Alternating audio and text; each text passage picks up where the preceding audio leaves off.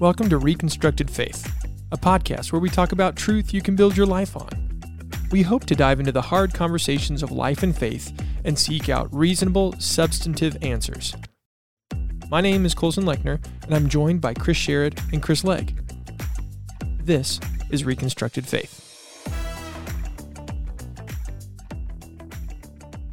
Well, welcome to the Reconstructed Faith podcast. I'm Colson Lechner, sitting here with Chris Legg and Chris Sherrod, and today we are going to be talking about Christianity and all things Christianity. We're gonna condense everything about Christianity into a 30-minute podcast. That should be if us being Chris and Chris wasn't confusing enough. Right. Today's topic is Christianity. It's Chris and Christ today. There you go. That's what we're talking about. But we thought, okay, here we're continuing our definition series, and so it would be a great thing to define what it means to be a Christian. What is a Christian? So doesn't this seem like this should be easy?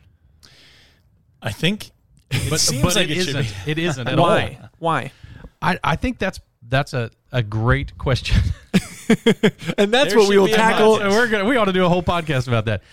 I think because there's so I did a project with a that was my Harry Potter P there. Do you hear that? Potter. We were talking about sounds at the beginning of words before we got started, so we don't want to get too far off. There's just know there's such a thing as a de-esser. That's all you need to know for life. So I had a theology class, and we had 2 dry erase boards on the room, and I said, okay, let's do a project. We were doing basic theology, and I said, let's do a project. So on this board, we're going to write all the things that have to be true in order for you to be saved, or in order for Christianity, in order to be a Christian. Mm. Everything on this board is everything that has to be true in order for you to be a Christian.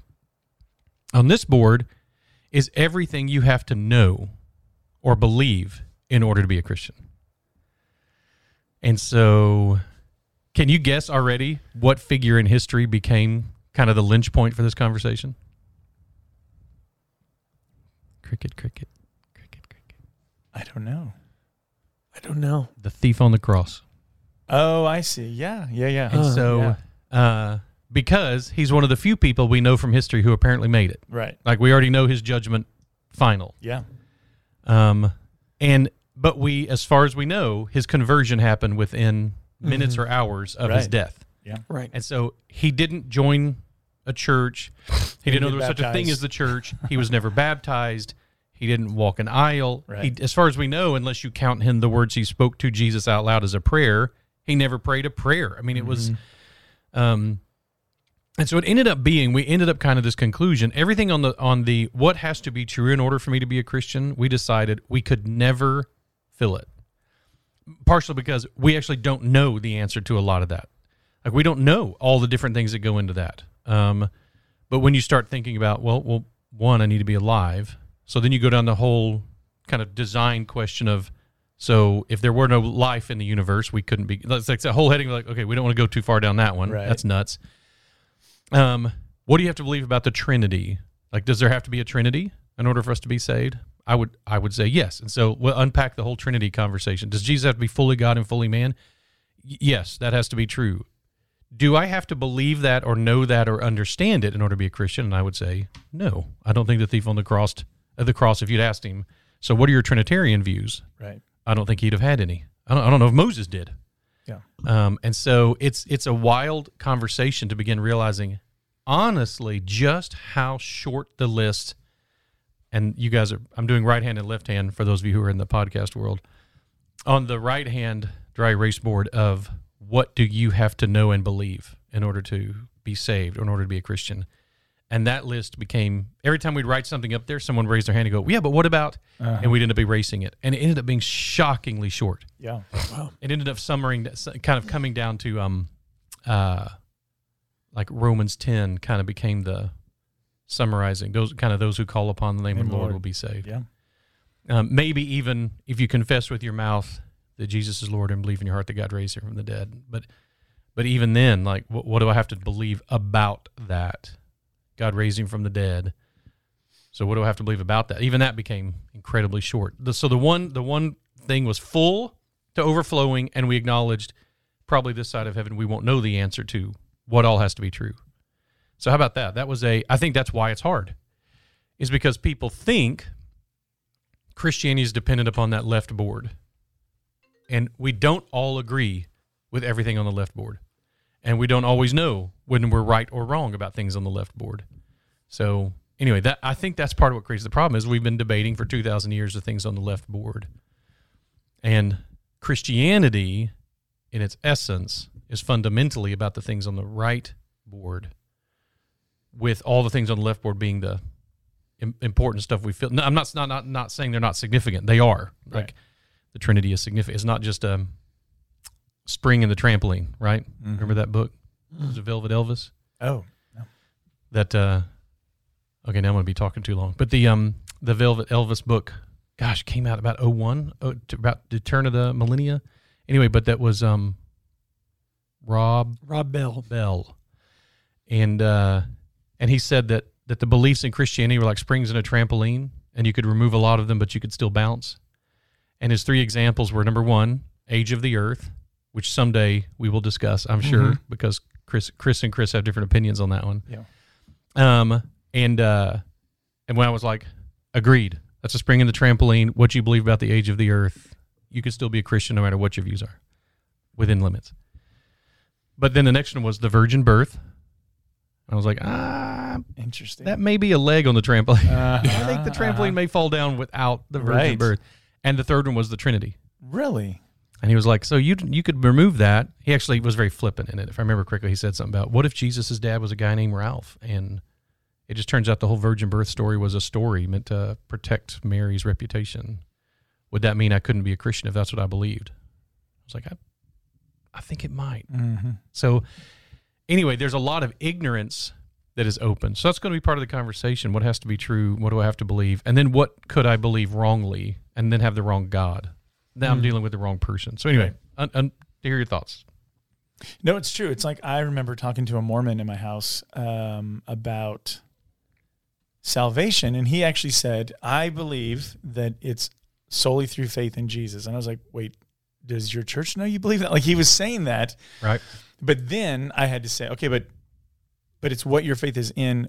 What do you believe about Jesus? And so then that led to this other thing, like, okay, so we don't believe in the same Jesus. What you believe is he's a created being that, went through the steps of exaltation. So again, on the surface, it sounded like we were talking about the exact same, thing or purpose or salvation or person. But when you begin to define it, and I think that's, again, what we're doing here, you start to go, okay, so we're not talking about the same thing. And that's part of what makes it tough. Mm-hmm. Voddie Baucham, before I knew he was famous, the first thing I heard him teach on was, so Voddie's a big African-American man, and he summarized it this way. He said, sometimes you have a conversation with somebody about God, and it's like if you and I, and of course he really played this up. Voddie's a incredibly talented speaker, but he played up the whole, I met Voddie Baucham this weekend, and somebody else going like, no way, Voddie Baucham, you met the one and only. So of course he totally played this up for laughs, but he ended up saying, at the end of the conversation, the other guy goes, hey, tell you what, next time you see that little Asian squirt, you tell him I said hi. And he was like, oh, wait, no, okay, sorry. Oh, we may have the wrong guy. Like, we may have the wrong person. Like, we have the same name, but we don't have the same person. Yeah. And he delineated that between people who claim to worship God, but the God that they worship is nothing like the God revealed in Scripture. Right. And he said, we'll never know where is the magic line of, I've got the right name, but I've got the wrong guy. Mm-hmm. And how much wrong guy stuff can I believe? And it still credited me as just ignorance, because we all are going to have that, right? Yeah. And, but he said that when it's okay when you realize, okay, same name, a long coffee dinner with a friend of mine who was a Quran apologist, defended the Quran as God's word. That's what that means. And we had coffee, and he started the conversation with saying we worship the same God. Mm-hmm. And in the end, I said, I just feel like we discussed, is God friend, which is no for Allah. Is God father, which is an absolute no for Allah. That's friend you can almost get away with. Allah is friend to the merciful. But father, it's actually considered shirk. It's the major sin. Mm-hmm. in Islam to call him, it's a major sin to call him Father. And then he doesn't have a son named Jesus Christ, who is God. And so I was like, I feel like we got the same name, but I don't think we have the same person. Yeah. At some point, we must be missing something. Well, and you can't, that's what happens on social media all the time. You're trying to find someone and you type in their name and then you get like 200 results and you can't just go, well, I personally believe it's that one, and be like, that it doesn't matter if it has the same name. You're not talking about the same person. So what is then, Chris, how would you summarize? Like if you had to define what is Christianity? No pressure. Right. Exactly. Oh, man. Chris was just taking a deep breath for those I would of you say listening. the essentials, Colson and I had talked about this a few minutes ago about what are the most foundational things. And what I would say, it's what I do know that we can know about us. Here's what God has told us. And I'm not counting like someone who's never seen a Bible, never heard, like I'm just talking about in general for most people in the modern world, the idea that God is one, but he's three persons. So that's the Trinity. Right. And the Father's not the Son, the Son's not the Holy Spirit, and the Holy Spirit's not the Father. And yet they're one, they're equal in essence. And that's, we try to come up with analogies or things that's just like, you can't. Because it's unique. Yeah, they all fall short in some way. Right. And usually you're actually giving an example of a heresy when you try to do that, because there's literally nothing like that. So, but that's not strange. I mean, if I say my wife is like, right, means that all analogies always fall apart when you're talking about a unique. Yeah. And God is unique. Yeah. So there are lots of things that are 3 and 1. That's not strange. Lots of things are 3 and 1. They're just not 3 and 1 the exact same way that God is 3 and 1. Right. And so when people say it's logically incoherent for God to be 3 and 1, I'm like, that's dumb. All kinds of things are 3 and 1. That's not even uncommon. It happens a million different ways. Yes, the way he's 3 and 1 is unique. Yeah. Sorry. Yep. No. So anyway, so the Trinity, and then with that piece is going to be that then the Son came to earth and was fully God and fully man. So that's called the hypostatic union. Not that he's like a demigod, half God, half man. Like he's fully God and fully man. And then I would just say then you're going to land on salvation. That it's, obviously this is revealed in God's word, but that Jesus lived the life we should have lived, died the death we should have died, and he offers that as a free gift. And so that thing, and then I would add in there, rose again, conquered death, but he offers this to us freely. And I think that right there is going to separate Christianity from everything else, because everything else is going to be either you spell salvation D-O, whereas we would spell salvation D-O-N-E, if that helps. Yeah.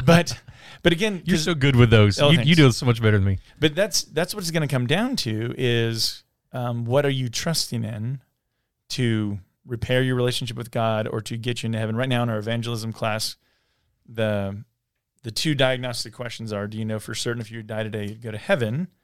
And 1 John 5:13 says, I write these things to you who believe in the Son, that you may know that you have eternal life. But then the second question is, if you were to die and God were to say, why should I let you into my heaven? What would you say? And so with their answer, you're discovering, what are you depending on? Is it your good works? I believe in God, or I pray, or I've been a good person, or I've never murdered, or I whatever. But it's all going to come down to what are you basing it on? And that's what the Bible just says. I always go back to Paul's only claim that we would have before God from Philippians 3. He says, not having a righteousness of my own that comes by works, but that which is through faith in Jesus. So other stuff I think will be related, but at the core, I think that's what I would go by. And again, we believe the Old and New Testament are God's word. I don't know. Those are my basics. What do you think? It's so tough because those are the basics. I would agree. Those are the basics of mere Christianity, to use C.S. Lewis's term. And yet you could not know those and be a Christian. My 3-year-old didn't know most of those when he put his faith in Christ. And so it's such a tough, yes, those are the standards of Christianity. Those are what Christianity is. Without those, Christianity isn't what it is. And if there isn't a triune God, if there isn't a God the Son and the hypostatic union, then Christianity is false. And I think if we come at it from that perspective, what would make Christianity false? Those are some great ways to come at it. Is if Jesus didn't come, experience life as a human being to pay for our sins, to purchase a right relationship with God. If he didn't do that, then Christianity is not a thing. If there is no God, Christianity is not a thing. If God is not 3 in 1, Christianity is not a thing. And I totally agree with that. And so I think those are the fundamentals. The next question, though, is given in a simple sense that there is a God and our relationship with him comes through a provision provided by him, a provision given by him, and that provision is the person and work of Jesus Christ.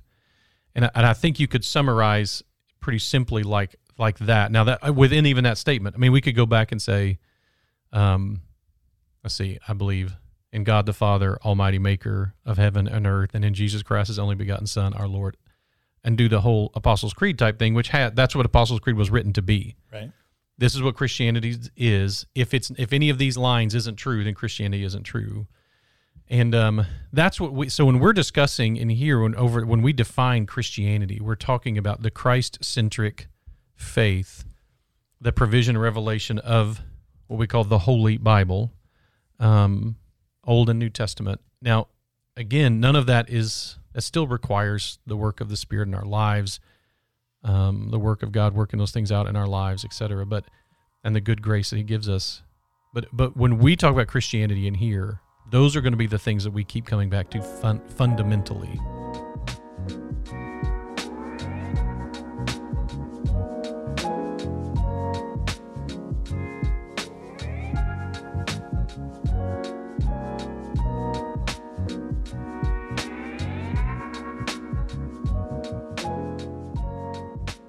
Come back to here's something that when we're talking about reconstructed faith, Chris, you were saying something right before we got started that I think is vital when it comes to deconstructed faith or reconstructed faith, and it has to do with trusting God for something he hasn't promised. Mm-hmm.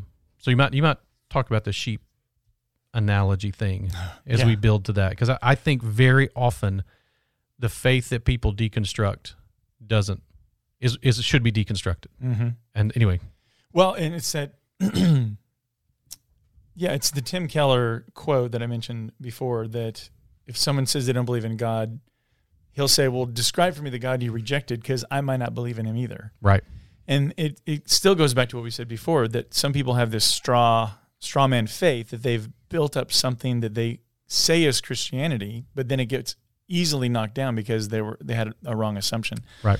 So Colson and I were talking about sheep, and I was showing him videos of cast sheep, which is just so funny that God calls us sheep so often, because sheep really are helpless and dumb. Yeah. And they'll get stuck on their back. But I heard this analogy or this story, and I've never seen it for myself, but supposedly if you have a bunch of sheep going through like a chute, single file, and they're moving along in a line, if you put like a stick in the way in front of one of them, in other words, to get by, he's got to jump over it.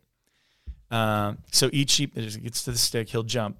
Supposedly, if you remove the stick, the sheep after that will still jump at that point. They'll just continue to jump. So it's like, why did you jump? Well, the guy before me jumped. And then why are you jumping? Well, because that guy jumped.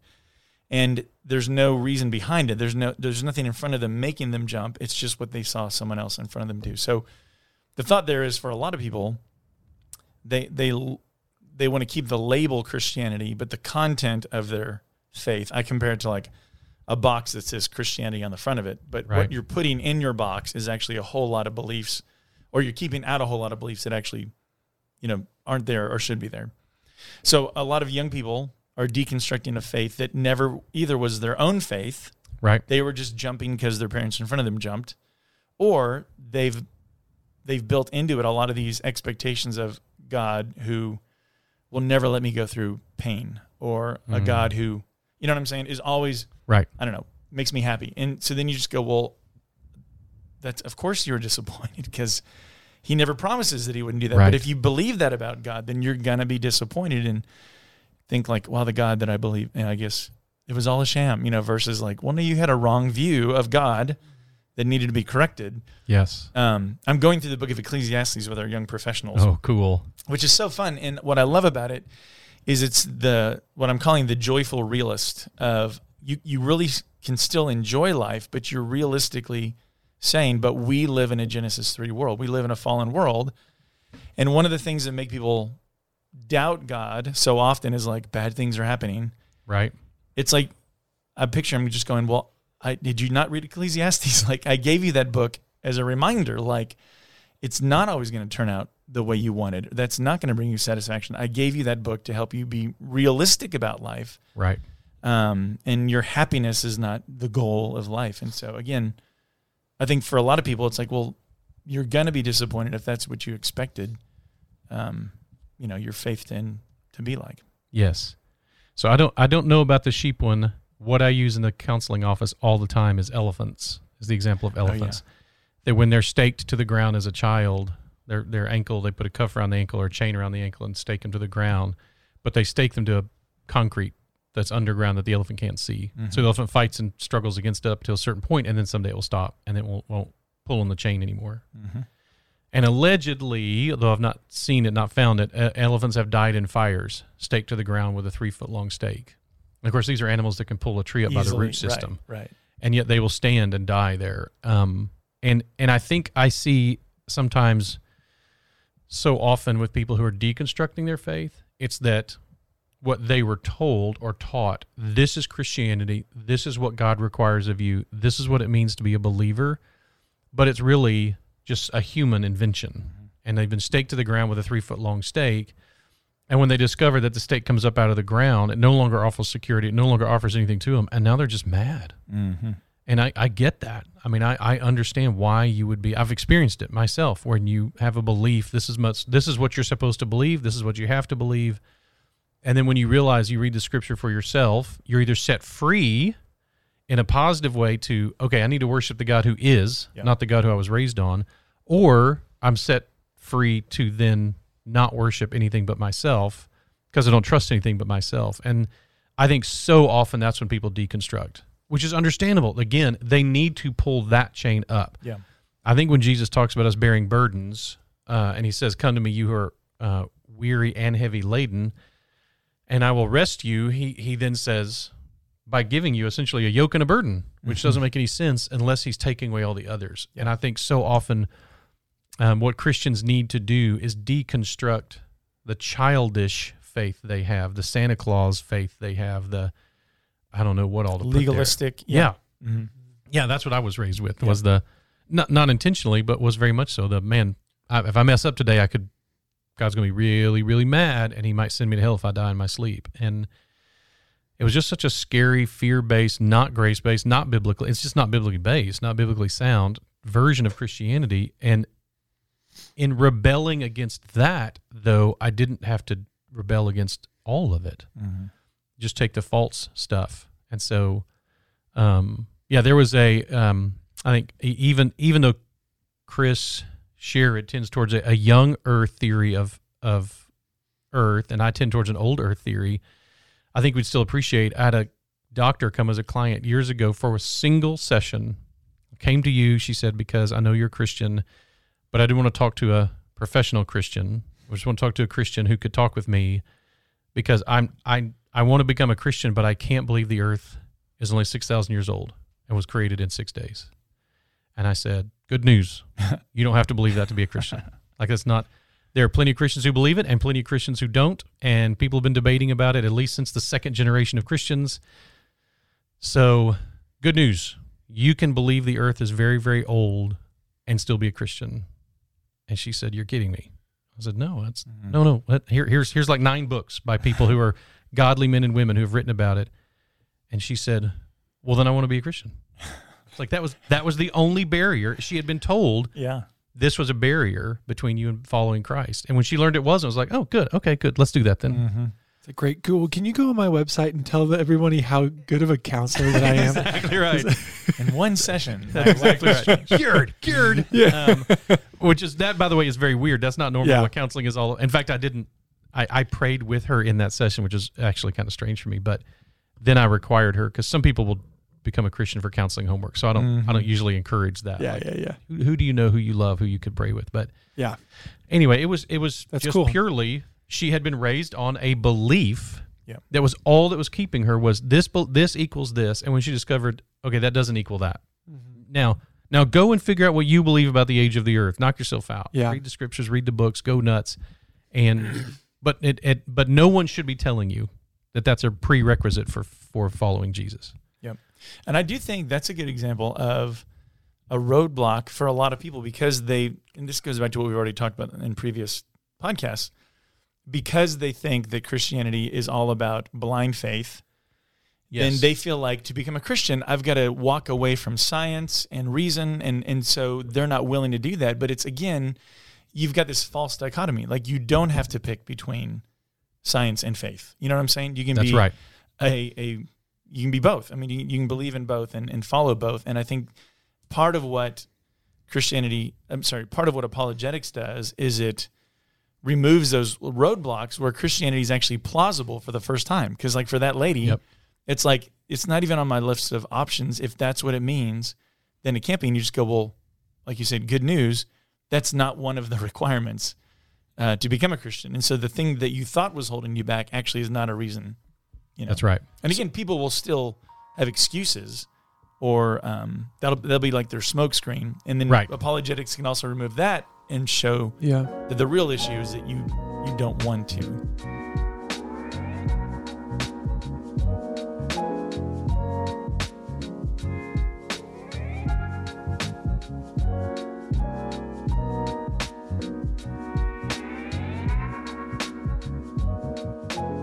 A lot of the people that are deconstructing their faith, they've left the youth group and they go into college or beyond.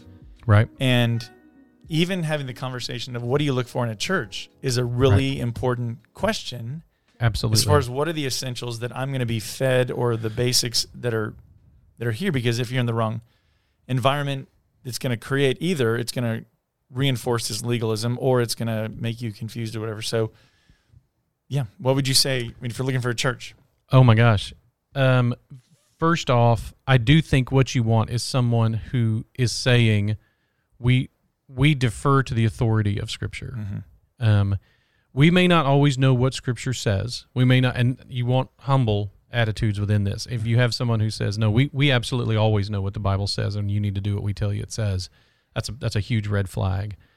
So you want a humble attitude of, listen, we don't always know what the Bible is teaching us, but we're willing to work hard to try to understand it. And when we are convinced of what it says, then we defer to its authority, whether we like it or not. Mm-hmm. And so it's kind of funny, like in one setting I would say, and this is a question, I actually think that's the line at a fundamental level, that may be the line between actual what a Christian is someone who defers the authority of Scripture, trusts it to teach you. Again, not with a blind, foolish, unsophisticated way of studying it. But I feel like if someone answers the question, certainly this is what makes an evangelical, I think, that if I ask the question, if you knew for sure, I mean, somehow you knew with 100% certainty that the Bible taught something, would you submit to that? And so with some populations, I will say, so if you knew absolutely without any shred of doubt that the Bible taught that to engage in homosexual behavior is sin, would you change? Not would you be perfect, but would you go, okay, I agree with that. I agree with that statement. I confess that statement. I will work to obey that statement. I will trust in God to help me obey that statement. Or would you say, well, but I still want to do that? Same thing is true of premarital, like, so heterosexual sex outside of marriage. Like, would you? Mm-hmm. Okay, would you, if you knew that? Around here, what I say is, if you knew with absolute certainty that the Bible taught you that it's wrong to defend yourself, like if you came to that conviction that it is wrong to defend yourself, you can't shoot somebody, you can't karate chop somebody, you can't stab somebody with a Bowie knife. Like if you knew without any doubt that Christian pacifism was what was taught in Scripture, would you get rid of all those weapons? And if the answer is, I just don't think I can, okay, well then you're not really following. And that sounds rigid in some ways, but I think it's a mindset that really is important for us as Christians. And I want to look for that in a church. I want to look for a church that says, we don't always know what it says, but when we become convinced we do know what it says, that's what we teach.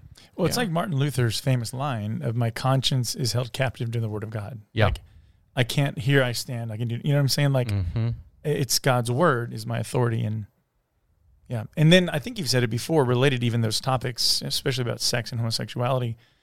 So you're either ignorant or rebellious if you're not following it. Like, in other words, either you didn't know and now you do know. Right. And now that you know, your options are I can be rebellious and do my own thing and still decide, or I can get in line and trust that the Lord's by his Holy Spirit is going to empower me, but that's going to be the struggle. Right. But I'm acknowledging, yes, that's what I'm submitting to. Absolutely. Yeah. And that's because you don't want to be, I know this is hard. It's hard for me as a pastor. In the end, I don't want a church full of people to follow me. I don't want a church full of people to follow leadership board or whatever, because we're so frail and limited. We actually, our leadership board, each time we meet, we sing or pray the old hymn, "Be Thou My Vision," which is about, okay, we don't trust us. We don't trust each other to have right agendas.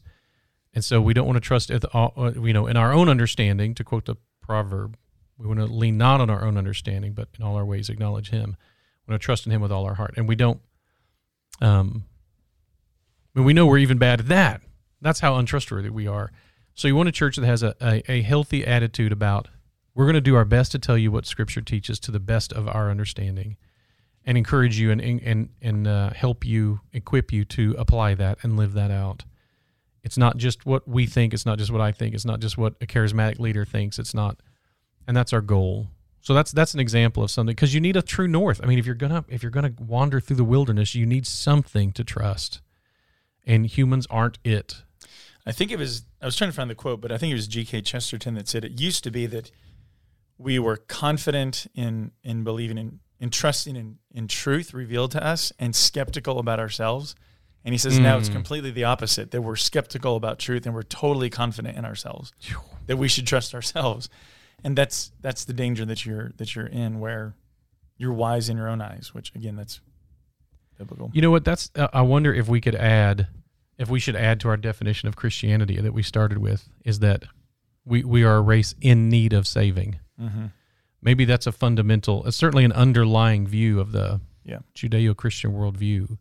But if there is no sin, there is no Christianity. Mm-hmm. So if humans can't sin, if we can't be wretches, if we're somehow capable of fixing this problem on our own, then Christianity kind of falls apart. Because you don't need a savior, right? You don't need to be saved from anything. So maybe we would start there with saying the kind of Christianity, what we're talking about is, as we understand Scripture to teach Christianity at the basic level, that we need a Savior and God, we need a way to repair the relationship with God, and God provided that way through His Son. And that's going to be a fundamental. And the nature and character of that God, there are certain things that are kind of non-negotiable, and a lot of things that are negotiable. And we trust in Scripture to reveal to us the truth. Now, I say that, but it's also, and then we have to be good students of studying it and digging into it and wrestling through the disagreements and not avoiding the things we don't like. And that's the kind of stuff we're looking for. But again, that's going back to the distinction of, am I happy or is this truth? In other words, acknowledging that I'm a sinner doesn't make me happy. But is it true? And that's where so many people today, all they want to talk about is, but is your lifestyle making you happy? Which that alone, that word can be very dangerous. But Colson and I were talking about parenthood earlier, because a lot of people, if you've got this wrong view of God, that He's supposed to always be making me happy. Yeah, He would never want me to suffer. Right. He'd never want me to struggle. That every parent knows, if you're going to be a good parent, that's not your goal. Do I have a happy child? Right. Because we make them go to bed. We tell them not to eat this, but to eat that. You don't always get your way. You can't watch, Disney movies until 3 a.m. Like every parent knows, I'm going to do things that make you uncomfortable or not always happy. But it's because I love you, right? And you're going to self-destruct if I don't step in. And so again, if your view of God is that He never lets bad things happen to you, then of course that God let you down. Right. But that's not the real God. You had a straw man faith. So, in this podcast, I don't know that we have given some good, complete, clear, concise definition of Christianity. In fact, I feel like we certainly haven't. And maybe that's just because that's not something we're capable of doing that well. But when we talk about our faith, when we talk about Christianity on this podcast, we're going to be talking about the fundamentals as much as possible. I'm sure we will unpack details, but we're not talking about a certain denomination. We're not talking about a certain polity or church politics. We're not going to be talking about that. That's not the focus of this podcast. What we want people to have are the the building blocks to reconstruct the fundamentals of their faith as they're engaging with it. When someone faces that deconstruction, when they realize, wait a minute, this is a chain that's been holding my foot down, and it's not real. It doesn't have to hold me down. It's not accurate. That's the going through the underwear drawer that we talked about a few podcasts ago.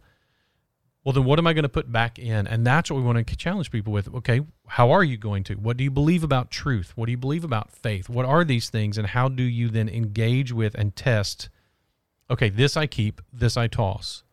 This I keep, this I toss. I listened to a little bit of one of our earlier podcasts the other day, and I was talking about the underwear drawer mindset of, okay, I need to test this, as the Bible says, test all of it and keep that which is right. What the Apostle Paul says, we need to test it and figure out. And you'll do it your whole life, and maybe that's troubling for people. Maybe they'd rather just be told, listen, this is the right answer, and it's all good, and that's it. But I feel like it's more complicated. It's more challenging. It's a relationship with an actual person, and that's always harder than just. Well, and I think too that's why legalism is always appealing. It allows you to look religious, but you don't have to have a heart change. Yeah, like just tell me what to do. It's just all the rigid stuff, the rules that I should follow, but there's no real relationship or heart change there. Yep. Is that just because it's easier to kind of take that off the checklist kind of thing? Well, okay, I'm good with God. Mm-hmm. Well, I don't know. Do you think it's easier, and that's why people like it more? Yeah. Well, it's convenient in that there's a difference between fitting my life into Christ and fitting Christ into my life. If I can put it that way. Like there's one way I'm adding him onto, like the schedule is mine, but Jesus gets an appointment versus the schedule's his, like he's fully sovereign, or, he's a character in my story versus he's the director, producer, star. You know what I mean? And yeah. I have a role. So I think it is easier just if I get to add that on versus it totally consumes everything about me. And that's where Jesus gives a pretty high call of, if you're not willing to give up everything, right, then you're not worthy to be my disciple or to follow me. Like that's what I'm asking you to do. Thank you for joining us for this episode of Reconstructed Faith. If you enjoyed what you heard or were challenged, please leave us a review. It'll help other people find us. If you have questions or a topic you'd like to hear discussed, shoot me an email at info@southspring.org. Reconstructed Faith is a resource of South Spring Baptist Church.